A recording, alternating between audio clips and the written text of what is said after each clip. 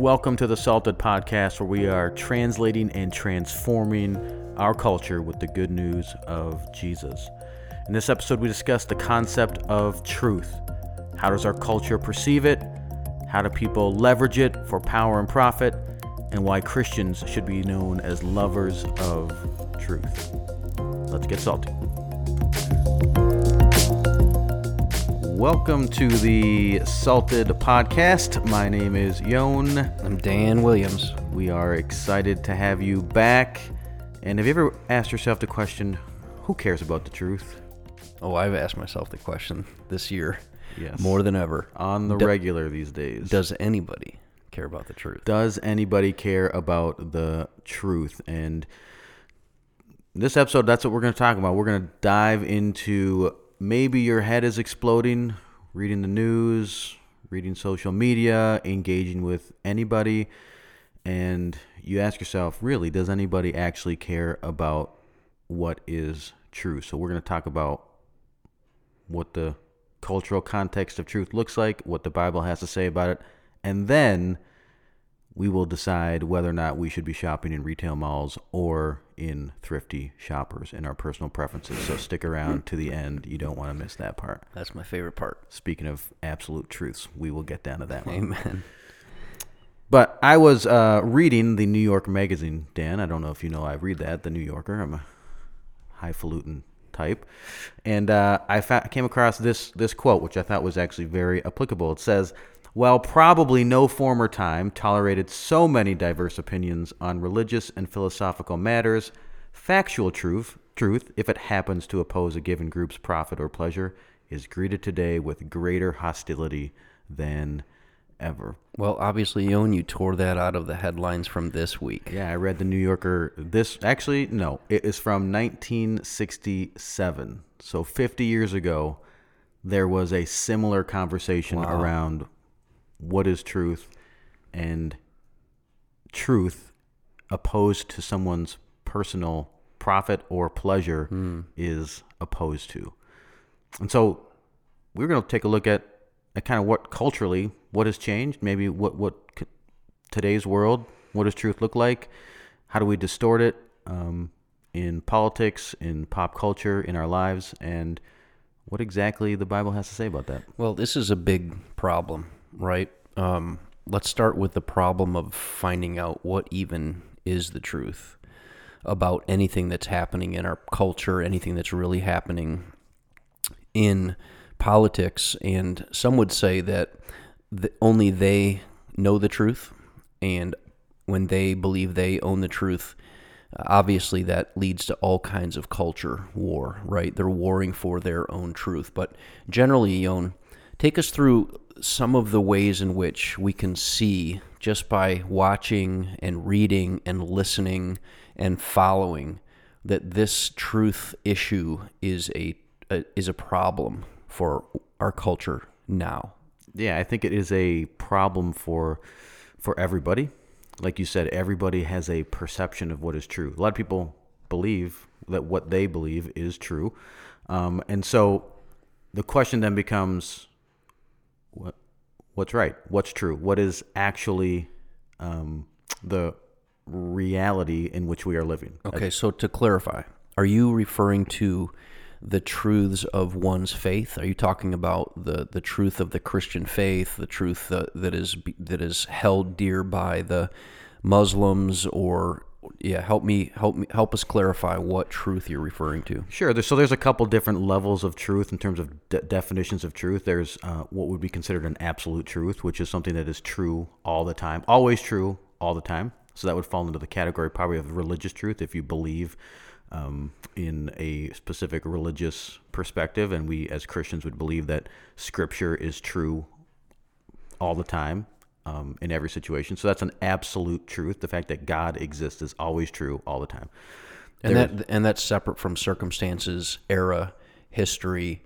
It's something that just is never changing, always the same, you said, and it's true at all times and all places. Right. Okay. Yep. And so there's this concept of absolute truth, which we wouldn't necessarily be talking about today, but I think one of the problems that we see is that a lot of us roll in what we believe, our subjective perspective on things, and we kind of elevate it to levels of maybe objective truth, where it's true apart from my subjectivity, or we elevate it to this level of absolute truth in the way that we perceive the way the world is going. And so that shows up in politics. It shows up in our personal lives. So we show up to the way and we engage people believing that what we know and what we believe is in fact absolute truth, and anything that you say or anything that you believe contrary to that is not only just a difference of opinion, it's a difference in the fact that that's not objective, it's not absolute truth, and therefore it's wrong. It's wrong. And I've sensed, and I'm sure you have too, that at no other time in my life have I heard so many people on both sides not just refer to someone else's truth as wrong, but it's evil. Right. So now the other side, who has a different version of the truth, or they're holding a different truth that they believe to be absolute or maybe objective, and so each side believes the other person is not just uninformed, not just incorrect, not just deceived, but they hold an evil truth or an evil position. Yeah, and you can see that even people who don't necessarily believe in evil or literal evil would believe that, yes, if someone is opposite of me, it is light versus dark. I think the new president, Joe Biden, mentioned that in his speech. He talked about it's a battle between light and dark. And when you think you're on the light, or when you think you're on the right side of history, saying we are the ones who got it right and you're on the wrong side of history, it doesn't matter what side you're on. When we're looking at each other that way, it's pretty hard to reconcile or move away from, okay, well, this might just be my opinion. It's heretical to dissent and to think differently. Right. So. And that's this, we might be wise to edit this part out, but when you sit down at the table with terrorists, you're not going to talk through your subjective opinions on how the policy can be rearranged. Right. You're talking to somebody who believes that they have divine inspiration, and that the person that they're negotiating with is an infidel deserving to be killed. Right. For not believing their truth. Right. So I say that to say it gets intense fast if your truth is absolute and the other person, by disagreeing with that truth, is evil. Now, we get into some major issues, and we probably don't have the time or interest even to kind of dive into it here, but it does bring some really, really severe challenges for Christians. Right. Yeah. And then one of the big problems for us as Christians, as we look at this idea of truth and engaging truth, is, first of all, we have to understand that I think that there's people out there who they generally believe what they believe is true, which is fine, right? Yeah. Because no one is going to live their lives in accordance with something that they don't actually believe. Sure. So that's one thing. So we can't necessarily, we start by not demonizing each other and saying, well, this person actually believes this, and let's start there, right? Yeah. I believe something, you believe something. So maybe they're deceived, but they're not demonic. Right. Yeah. Exactly. Yeah. So we might have a difference of opinion, but they're not the devil. Right. Okay. Right. But then there's the other thing that we have to, I think, reconcile and recognize is the fact that there are entities out there that are interested in distorting the truth and even promoting untruth for power and profit. Like who? Well, I have no idea, but maybe some politicians, maybe some entertainment networks, maybe some news agencies, maybe whatever it is. I grew up in an era, and I just happen to not watch it now, but I grew up in an era where preachers telling lies was a massive industry, huge profiteering from making up things prophetically, healing, and so on. So all kinds of abuse there. Yeah. So it runs the whole gamut, the whole spectrum of really innocuous almost, where I'm a soccer fan, so every time there's a transfer season where people can buy and sell players, in England, there's like no rules. People are just straight up lying. Like, Dan Williams is going to sign for Manchester United, and everyone's like, what? No, but they just want clicks. They don't care about the truth. And that's an innocuous type of, okay, well, you just want clicks. Then you go all the way to the other end of the spectrum where people are propagating untruths and distortions of truths, and you get into some pretty significant high-level conspiracy theories where people start really believing some damaging things that lead them down a road that ends up pretty either in violence, either in some sort of conspiratorial actions, whatever it is. So there's this whole spectrum of people pushing untruths or intentionally distorting things because they want clicks, they want engagement, they want money, they want power. And I think maybe one of the starting points is us as Christians is realizing, well, first of all, the person who doesn't believe what I believe, they're not the devil, they're not demonic, but also recognizing that there are people who are pushing distortions of truth and untruths primarily as a way to outrage us and mobilize us for their profit and their power. And the appeal to those distortions is that they tend to be truths in some fashion. There's a truth element, right? That maybe we could call it a twisted truth, or these are half truths that are being advanced, and so they are believable, even though they are half truth. Correct. And then there's something I think even more intense, right? Which is where someone is intentionally deceiving somebody, where they're advancing facts while hiding a bigger truth. Right. So the deception is that what they're saying is true, but it's out of context, and there's actually a bigger truth that matters more than what they are saying. Yeah. And that's a big question for not only Christians but everybody who's kind of trying to engage culture and even cares about the truth.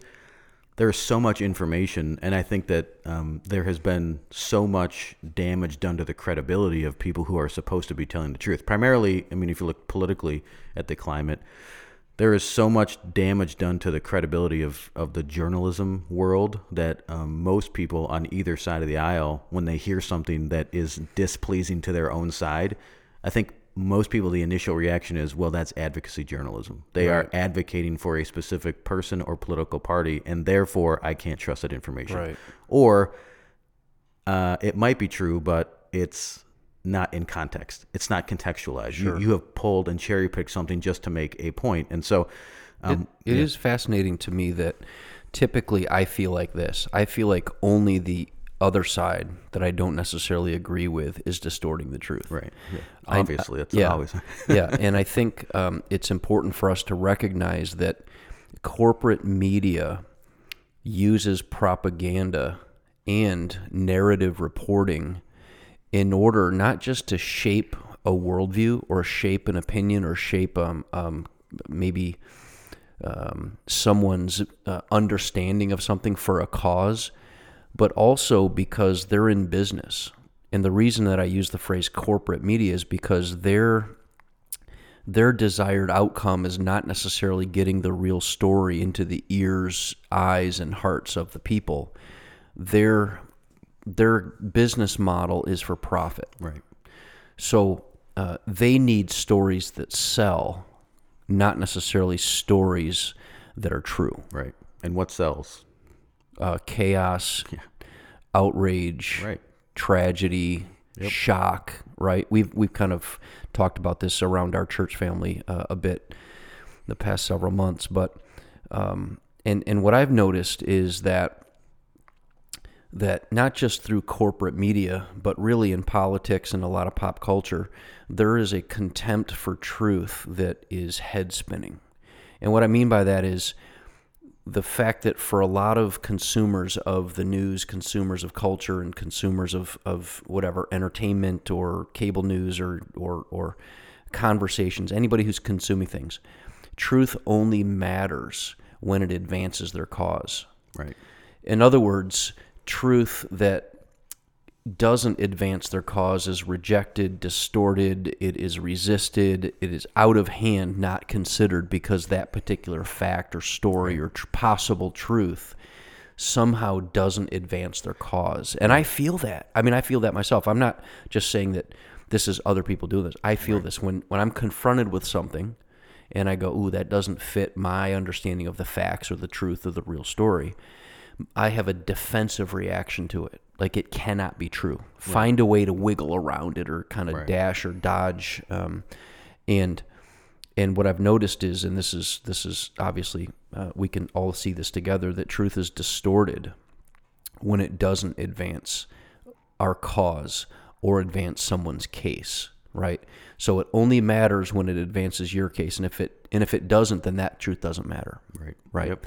So, for example, somebody being accused of inappropriate sexual conduct, we'll call it sexual misconduct.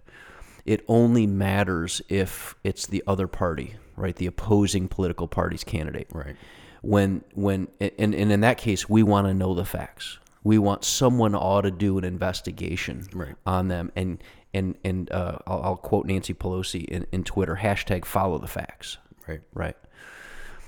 But when it's my candidate, or it's my favorite celebrity, or it's the preacher that I follow on Instagram, I instantly have the sensation that they're being falsely accused or attacked. Right. Because then it doesn't advance my cause, or it doesn't protect my person necessarily. And then that truth, of course, I've noticed is easy to distort and twist it into something that is invalid. Yeah, and I think I don't think we're aiming to be cynical and saying, well, then just disregard, just step away, don't listen to anything, right? I think it's more of a perspective of, well, we have to be aware of what is actually going on and why people, why people are sharing information the way they're sharing it. And I know it's exhausting to think of, well, how am I going to have to do my own homework? And even the idea of, well, I'm going to do my own homework. It's like, well, I'm working a job, I'm running a business, I work in a church, I got a family, I'm doing all this stuff. I don't have time to dig into all of these things and get down to the granular details of truth of what the context is. And so it's maybe even an acceptance of saying, I understand that this is the way truth is being presented to me. And just, again, starting at saying a little bit of humility and saying, look, this is the way that it's being presented to me. This is the way my friends and family news is being presented to them and truth is being presented to them. And so it's just a starting point as opposed to, let's just throw it all out, right? We can't trust anybody. Like Donald Trump says, the news, the news is the enemy of the people, and it's fake news, and it's just a starting point of saying, well, can we be maybe objective truth and say, well, what is the motivation behind people who are pushing certain things, and preaching their truth? A couple of the things that I think need to be pointed out is that there's two sides of every story, every circumstance. Even, how often do you hear the story about what happened in some kind of police brutality or police shooting headline, and then later see the video and say, man, that is not how it was portrayed, or vice versa. Yep. And it's being a Marine and an infantry officer in combat, when you're in combat, that battlefield reporting is notoriously unreliable. You hear something and you can say, oh, wow, that's incredible.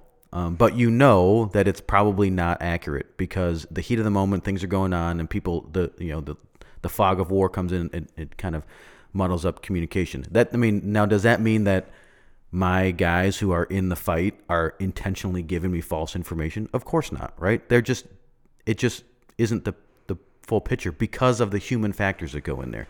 There's some chaos, there's some anxiety, there's some stress, and then that's going to change the way that they perceive what's going on. And they're a myopic view from where they are. What we've seen is that when the truth surfaces, we go back to what we just said. If it doesn't fit someone's narrative, advance their cause, or support their case, the truth is rejected, distorted, or otherwise abandoned, right? But if it does support their case or their cause, or it protects their person, then the truth is embraced. Right. And I think that's a major issue. Right. And then I recently discovered that there's a phrase being used in politics and journalism, which I first heard, I think, in a White House press briefing, where the phrase alternative facts was being used. Right, yeah. That's just the idea that someone presents facts, which could be factual and they could be truth, but they don't provide context. And so someone else has to come along and say, well, here's our set of facts. They are equally as true, but they help build some context as opposed to why things are happening the way they are happening. And I think that's that's kind of the critical part. Is I think one thing that really helps aid in this whole concept of truth is, I think the concept of time, right? I mean, there's generally a sense to say, as soon as I hear something that promotes my side and hurts the other side, I'm gonna throw that out there. I'm gonna throw those truths out there. And then, ironically, if that turns out to not be true, there's very few people who go back and say, "Hey, everybody, I just want you to know what I said and the information that I had propagated and promoted is not in fact true, and I repent of that. I am very sorry," because it's just essentially it's a footnote, editor's note modification, right? No one goes back and ruins their own credibility. You know what? I hate to be this cynical, Yon, but I wonder if anyone even cares. Yeah. I mean, the story's already landed. It's already had the impact, and for some people, it was already sensational to feel the feels of reading that story. Right. When the correction's made, it's such a downer. Right. But I think even in our own personal lives, I mean, the idea of going back and saying, "Oh yeah, you know what? You were right. I blew that one. You know, we were talking about this, and I brought up some things that I thought were true, and they weren't in fact true. So I'm sorry. I'll do better next time." I mean, even that you hear that, Jules? Yon, yeah. You will be hearing from Yon more often. Oh, no, I thought you were talking to her about the time she's going to be apologizing to me. Jules is my wife, for those of you who don't know. At least presently. Correct. So, Yon, tell us a little bit about postmodernism. It's important for us to understand, I think, how postmodernism views the truth in general. Yeah, I think just culturally where we are is, yes, there are corporate kind of entities that are trying to push for power and for profit, and they're pushing certain narratives and what they would consider truths. But I think culturally speaking, generally, we're out of the modernism into postmodernism era, which simply means that it kind of started off by being all things are equally valid and equally true. So you could think of this religiously, like every religion is just a different road to the top of the same mountain, right? It's just so they're all equally valid. But now postmodernism has kind of regressed into all things are equally invalid. So they've decided to tear everything down, and nothing is true. And you might hear this phrase, and it's ironic, is the phrase, there is no absolute truth, which ironically is an absolute truth, right? So the conversation now is, and this goes to conversations around identity, gender identity, political activism, and all that kind of stuff. The idea is, well, who is it that is, where is our objective and absolute source of truth? If there are no absolutes, that just, you've set yourself up as the absolute. So if there are no absolutes, that just means, hey, whatever Pastor Dan says is the truth. Right? But if there are objective truths and there are absolute truths, such as there is a God, there is a deity, there are scriptures, and he tells us how to live, those would be the standards by which we live. So everybody has an objective, absolute truth. It's just a matter of where they place that. And so that's kind of where we are in society. What does someone mean when they say, tell your truth? Or criticize me all you want. I'm just telling you my truth. Right. How do we understand that?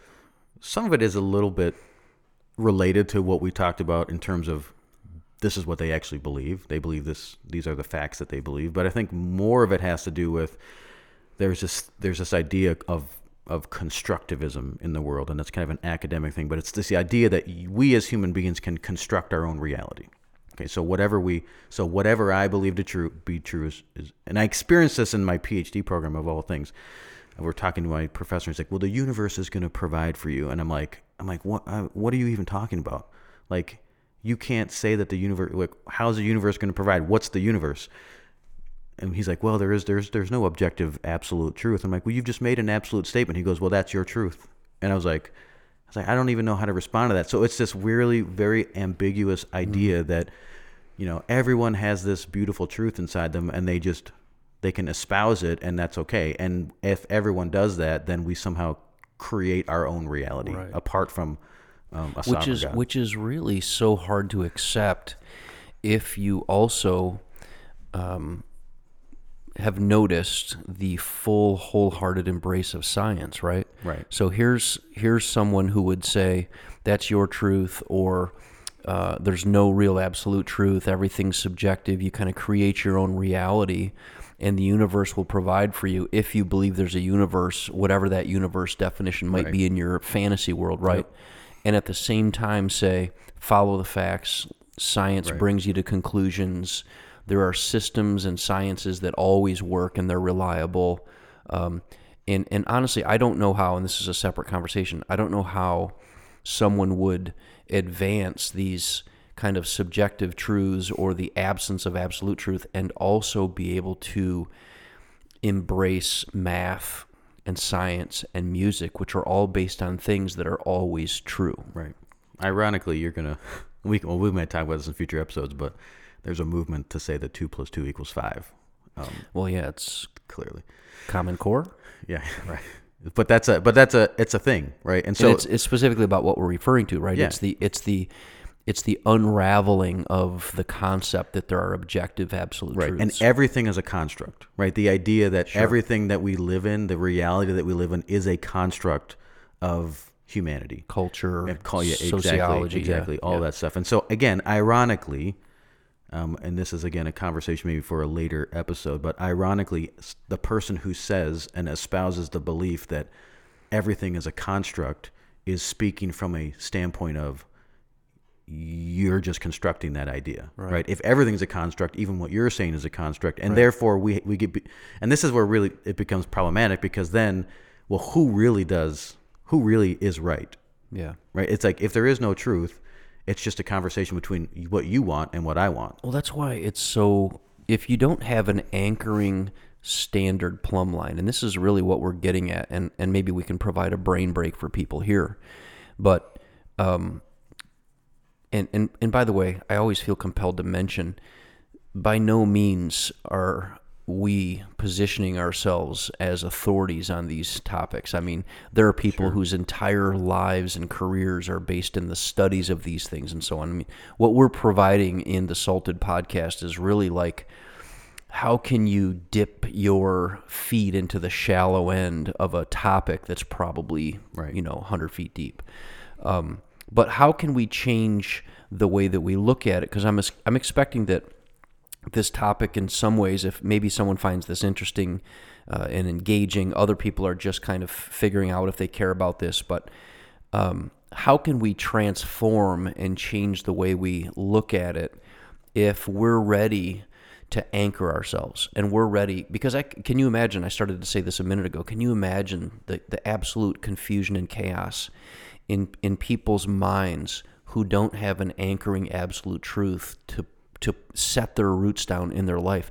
And for me, it's a mental disaster to go out and wander into the world of secular humanism and materialism and so on. Can you even imagine somebody who has no reference point at all? It's got to be so painful and disorienting to think, is everybody's truth true? Do I have to own everything that everybody always says? Right. Or is there a way I can really transform and change the way I look at it? What is God, in our worldview, of course, from our Christian worldview, we get really, he gives us everything we need to transform the way that we see this. If you go down the road, if we were to go, and we're going to talk about what the biblical principles are compared to this, but if you go down the road of really secular humanism and the idea of postmodernism and absolute relativism, right? Nietzsche, I think, said it best, where he essentially said, he was honest about it. He said, well, I should probably just kill myself, because I mean that's the road you almost end at if you go all the way down. And obviously that's an extreme example, but he's kind of the father of it, and he kind of ended up at, well, what's the point? Yeah, right? He's saying if you follow the logic of this kind of thinking, correct? Right? Yeah, exactly. That's where you end. Yeah, you end up where, like literally, there's no point, right? It's just me living in my own world, and even what I think is good or bad, it may not actually be good or bad, right? But like you said, the Bible provides us not only principles, it provides us guardrails, and so. Tell us a little bit about what those principles are. Well, we have to start with this. He is the truth, according to the Judeo-Christian understanding of God, that what he says and who he is the measuring tool by which everything else is measured.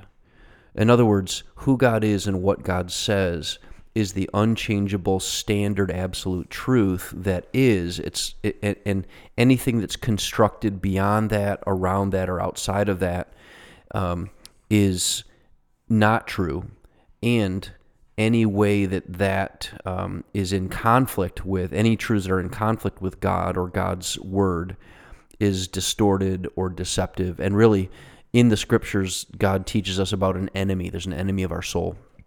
And one of the primary roles that enemy has, or I would say, one of the primary ways in which that enemy functions is to distort and deceive with counterfeits. Well, a counterfeit is basically taking what God has created as true and distorting it, twisting it, half-truths. It's all the things that we described earlier. Right. There is an enemy of our soul.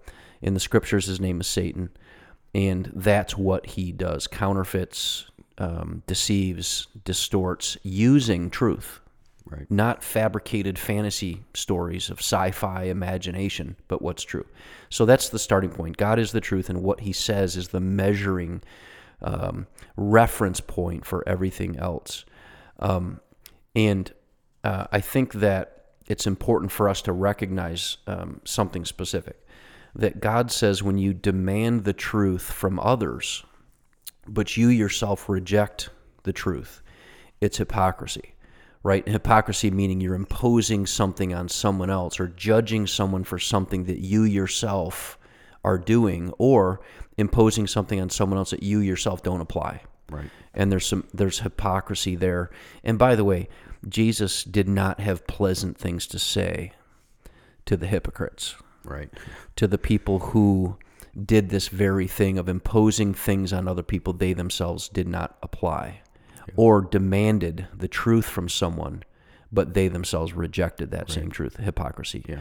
So that's important to start. So one way to change the way you look at it is understand that the discovery of truth is going to be in God and by what God says, and those things help us in quite a bit to navigate our culture and our politics. But also that I have to commit myself to imposing the truth first on myself. Right. Accepting, living by, embracing, and wholeheartedly conforming myself or submitting myself, shaping myself by God's truth. And to start there and stay there, right? Rather than being so unfocused on myself and laser focused on other people. And God uses an example. Jesus tells a story about he doesn't tell a story. He does this illustration. It's a metaphor where he basically says this: before you pay attention to the speck in someone else's eye, clear the plank out of your own eye. And I think that's relevant for our conversation with the truth. In other words, I should care much, much less about other people distorting and deceiving with the truth, right, than I'm concerned about myself in whether or not I embrace the truth for myself, even when it doesn't necessarily advance my cause or support my case. Right. We'll get to that. Yeah. We'll get to that in a second. I think it's funny because the more I read a scripture taken out of context a lot when people are talking about truth, and they say you shall know the truth and the truth shall set you free, and they're applying it generally to all of their things that they believe. But obviously, if you know anything about what that is referring to, it's a capital T truth, and that is talking about Christ. It's talking about the good news of Jesus, the truth as a person. Correct. Yes, yeah. Exactly. Incarnate in a human being, in the person and work of Jesus. Yeah, that's a good point. I mean, here's a scripture which someone holds dear, which they believe to be absolutely true, being applied and used and preached or proposed in a distorted way. And it's a bit of a there's a little bit of a undertone of condemnation as they say that, because, well, clearly I'm using scripture, if you don't know the truth, then you're not going to be free. You're enslaved to something. But so, I mean, the Bible gives us some clear principles. What are some principles in terms of how do we actually live this out? Well, kingdom people love the truth. And the way that we know that is this. It's because God has children who belong to him.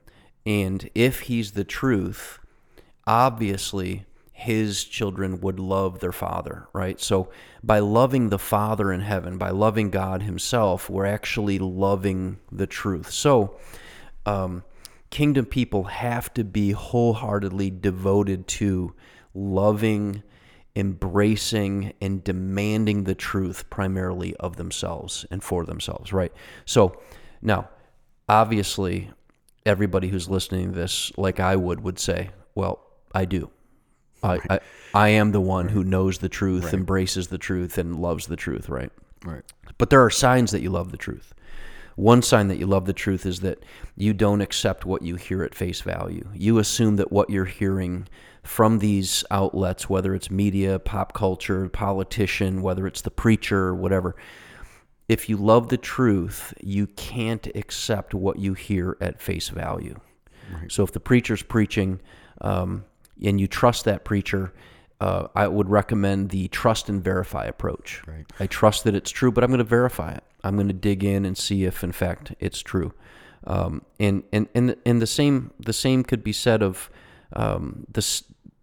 what we see in our tabloid headlines. Do we believe the tabloid headlines? Why don't we believe the tabloid headlines? Because over time we've come to realize that those are fabricated clickbait. In other words, what you hear or see or read at face value in many, many cases is just like a headline on a tabloid. And that is written in order for you to click it, read it, view it. It's for ratings. And even preachers now preaching in such a way and distorting truth in such a way, or somehow effectively doing what they do for the purpose of views or for the purpose of follows, right? Yep. So what that means is that we instinctively, without being cynical, we have to be willing to resist accepting what we hear right at face value. It's just the application of some wisdom. It's almost like if you're walking down the street and someone comes up to you and they start telling you something, you don't immediately say, "Oh my goodness, you are absolutely right. Let's go." And they call you to action. You're like, interesting. Apply a little bit of for wisdom sure.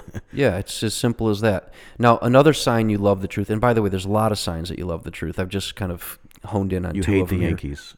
Yeah. See, now we're talking about deception. Remember that enemy of our soul that I mentioned earlier? Mm-hmm. So even when it doesn't help your cause, this is a sign you love the truth. Even when it doesn't help your cause, you accept it. The real truth effectively confronts both sides. Mm-hmm. And that's how I've come to discover whether or not something I'm agreeing with, embracing, or believing is true. Because I've noticed that when it doesn't confront both sides, when it only confronts my opponent, when it only confronts the person in the argument that I don't agree with, it's probably not fully true. Right. So God's truth effectively confronts both sides because both sides are made up of human hearts, and human hearts are corrected and confronted and ultimately called into submission to God's truth. So that's a couple of signs that you love the truth. You don't accept what you hear at face value, and even when it doesn't help your cause, you're willing to accept it because it's true. Right. Yeah. And there's probably some practical things of putting yourself or in positions or listening to perspectives that you know might be different than yours simply because you want to see the other side, and you want to say, well, if you just put yourself in an echo chamber, you're only going to hear what you think is true. And if you don't intentionally go out and pursue some different perspectives, then you're just going to end up believing what you've always believed. Yeah. And one of the, over time, a pet peeve has grown in my own mind and heart. And one of my pet peeves is when someone on the other side of an argument from me, and by argument, I don't mean a raised voice argument. Of course, I mean a debate, right, or a topic that you're trying to sort through. One of the things it's really come to be a pet peeve of mine is straw man arguments. Right. When the other side objects to my position using an argument or a belief that I don't even hold. Right. So if you love truth, you won't do that to the other side. Right. You will try to discover what the other side means, what they are intending, what their understanding of this particular fact or this story or this truth is. And that takes time. How do I know it takes time? I've been married for 26 years. Mm-hmm. And here's what, or maybe 27. It's the same. Yeah. It's the same. You know, Once you get over 20, it's the same. Yeah. Then you get to 30 and 40, and that's Yeah. you're on and you don't even the remember if decade it's the same. markers now. Right. Yeah. So, so in marriage, I have learned that as Raquel and I talk, that it takes a long time to get to the point where I finally understand the way she understands it. Right. And she finally understands the way I understand it. And I know this, that if we were talking in headlines or if we were talking in a 90-second Facebook feed. spot Yeah. or a Facebook feed, we would have wild misunderstandings.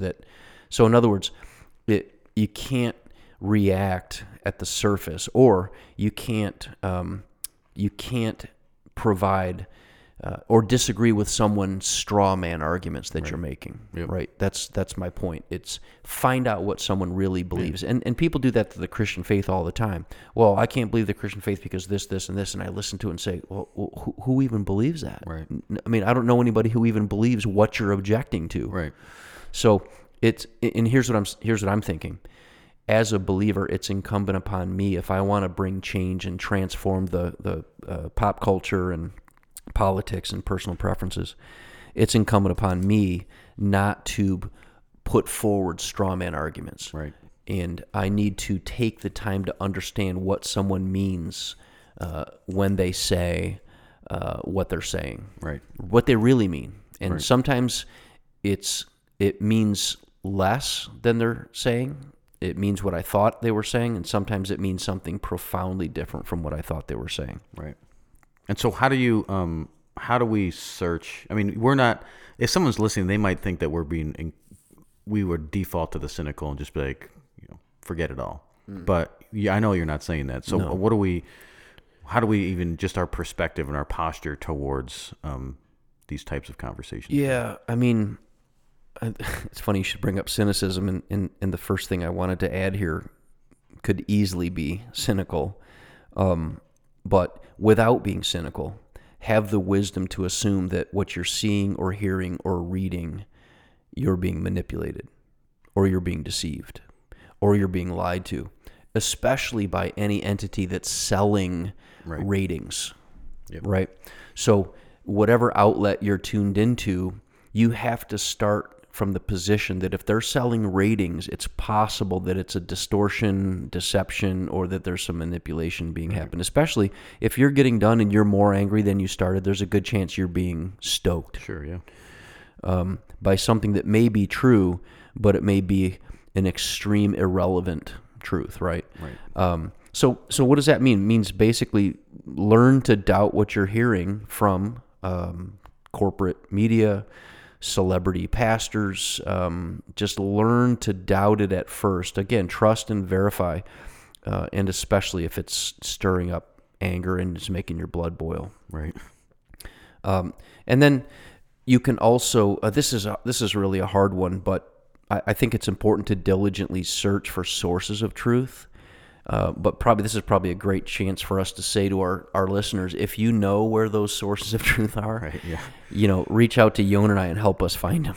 You found it. You're listening to it right now. Yeah, No big deal. Yeah, you can stop right here. Yep. Yeah, but that's going to take a lot of work. Search for some sources of truth. Yeah, but there's the word diligently is, diligence is things like you don't get physically fit by accident, just by kind of doing it halfway. You don't become a great dad or a great husband by just kind of mailing it in. Our diligence requires some effort. It requires an actual pursuit, and it requires confronting, like you've already said, confronting some things that are going on in ourselves that we're already doing, and being convicted and being willing to change and being confronted with new ideas and saying, okay, well, how does that idea conflict with what I believe? And then either change or put it in my library and think, okay, well, I understand what someone else thinks now. So exactly, diligency takes effort. And I think a lot of us probably are guilty of not necessarily diligently. We're a one click, right? We're one. Yep. Click on one. Click and share. Yep. One Google search. Click it, share it, and. Well, how about here's the choice, right? It's diligent search for the truth, or it's just lazy listening, right? And that's obviously we're saying it's dangerous, but and really it means that we are being sure that we embrace and advance the biggest truths. And, one example I would have of that is the phenomenon in the Christian body, the Christian community, of unlovingly condemning someone for Christian behaviors or beliefs, using unloving and condemning unchristian beliefs and behaviors. Yeah. Right. What better way to demonstrate the love of Jesus than to not demonstrate the love of Jesus? Right. I'm going to challenge your ungodly views using evil and ungodly, non-Christian behavior, attitudes, and words. Yep. Right. So, and a lot of times it may not even be ungodly behavior. Right? It just might be personal preference that you're now responding to ungodly and unchristian. Yeah, your personal preference, which has somehow become an absolute truth. That's right. And there is this idea of embracing and advancing the biggest truth it's easy to misunderstand, because I don't mean that there are truths that are important and then there are truths that are unimportant. Right. So God advances these truths. And what I mean is, I think it's kind of embodied in something that happened when Jesus was teaching and the Pharisees dragged out, the Pharisees being the religious teachers who were devoted to the law, and that God, you're approved by God if you follow the rules and regulations. Right. And Jesus is saying, no, I'm the fulfillment of the law. Now it's not by your good works that you're saved by fulfilling the law. It's by faith in me, right? So they challenge him. They have caught a woman in adultery. They drag her out in front of Jesus and in front of the crowd that he's teaching. It's a dramatic story in the New Testament, completely worth reading and trying to grasp. And this woman is caught in adultery, in the act of adultery, and they bring her out and they condemn her for the evil of immorality. Well, I should say this. They know that the scriptures call for her to be stoned. Yep. Because when you break the law with the immorality of adultery, the punishment is death, right? So here's what they're saying to Jesus. So she broke the law, and they were condemning her for it. And Jesus has this response, and most everybody knows about this response, but Jesus has this shocking response. And he says, I know what the law says, so why doesn't the person here who has no sin, why don't they throw the first stone, right? And it's a massive turnabout there in the story. And basically what he says is this: your sin, your own sin, and your own attitude of accusation and condemnation, it disqualifies you from judging her from her sin. Right. So, and what he's saying is he's calling for veracity over rightness. So they were right that the law called for her to be stoned. But what Jesus was saying is there's a bigger truth that I've here to embody myself, which is grace. Right. So he says aim for veracity over rightness, which basically means that you live out the truth that you claim to believe, that you have a conformity to the facts, that you live out the truth that you're preaching instead of bludgeoning someone with a lesser truth. Right. So an example, in this example, what I mean is they want to beat her to death with the truth that she broke the law. And Jesus introduces a bigger truth, which is your sin disqualifies you. Right. And you should humbly forgive her and extend grace. Of course, Jesus has this little exchange with her where he says, where are your accusers? Because after he says, let those of you who have no sin, let the one with no sin throw the first stone.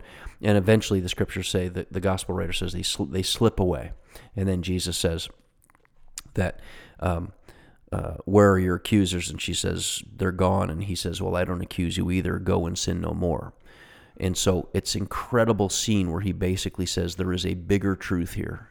Right. And that bigger truth, if you embrace it, if you conform yourself to it, you live with this veracity in your life, you will find that you care more about your own veracity than your own rightness. And it pains me to see rightness used as a weapon to bludgeon other people. Yeah, and especially in a climate in which we are existing where there's so many different outlets who are pushing ideas and pushing facts.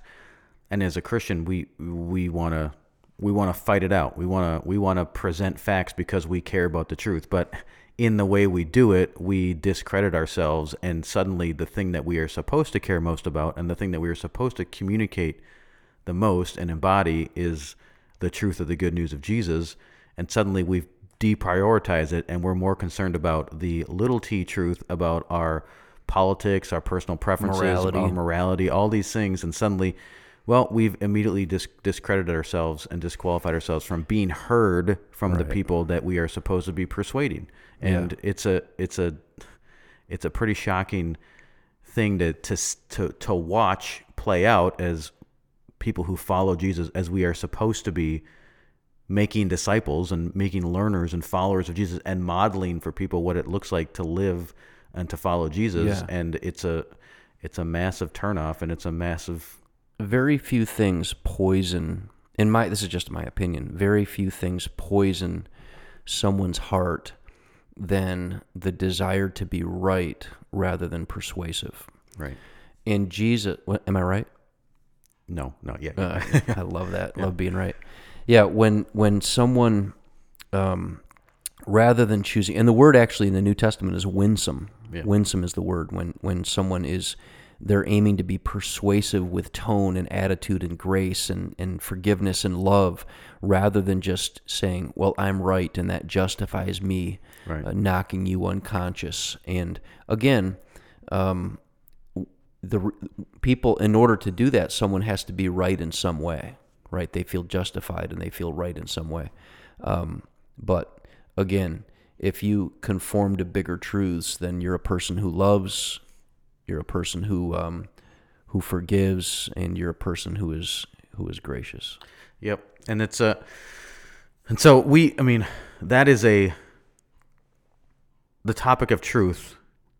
There's a lot of stuff to talk about, as you can see, right? I mean, we're talking about the truth, the truth of Jesus, the good news, and how we as Christians can prioritize that, but also at the same time salt politics, pop culture, and personal preferences, and engage the world in a way in which we are advocating and advancing the cause of not only big T truth, but also the pursuit and the veracity and diligency and searching after even the most important little t truths in terms of what is actually matters and the state of our current reality and the way we're trying to push forward and contribute to the restoration of all things in different areas of our lives. Exactly. So, yeah. And to do that in a salty way, believers have to see themselves and the world in a different way than the world sees itself.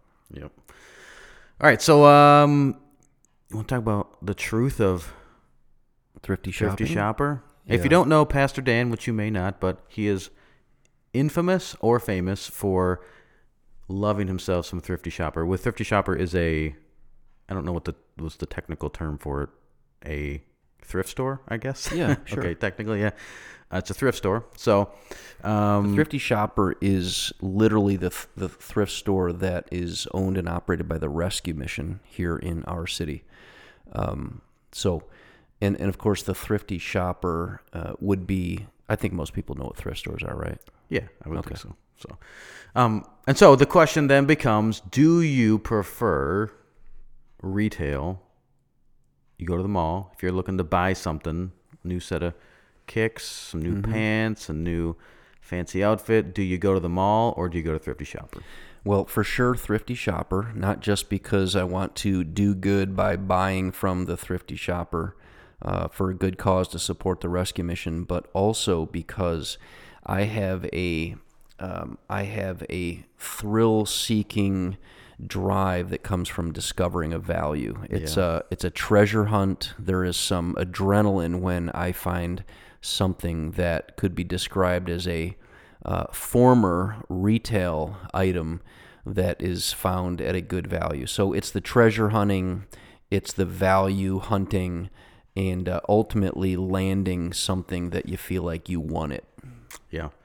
But that takes dedication, right? Yeah. You can't just walk into a Thrifty Shopper once a month and really expect that to happen. No, I'm so glad you brought that up, Helen, because almost anyone that I know who starts thrifty shopping based on my enthusiasm will mention to me that they really struggle with, they didn't find nothing.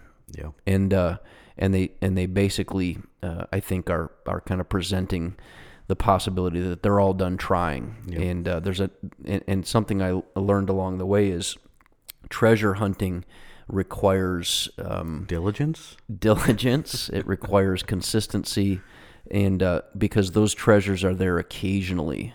But if you never go or rarely go, someone else, the more diligent treasure hunter, already discovered it. Yeah. So I would say no on the retail mall for 100 reasons.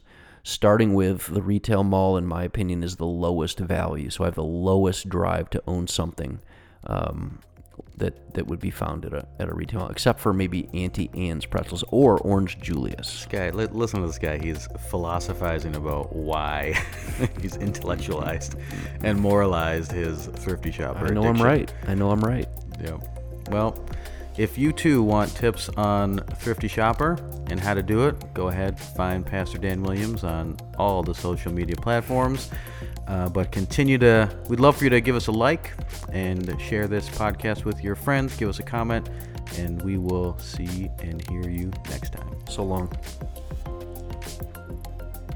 Thanks so much for checking out the Salted Podcast. You can find other episodes and topics on SoundCloud and on Apple Podcast. Make sure you click follow so you can get notifications whenever new episodes come up. Thanks for listening.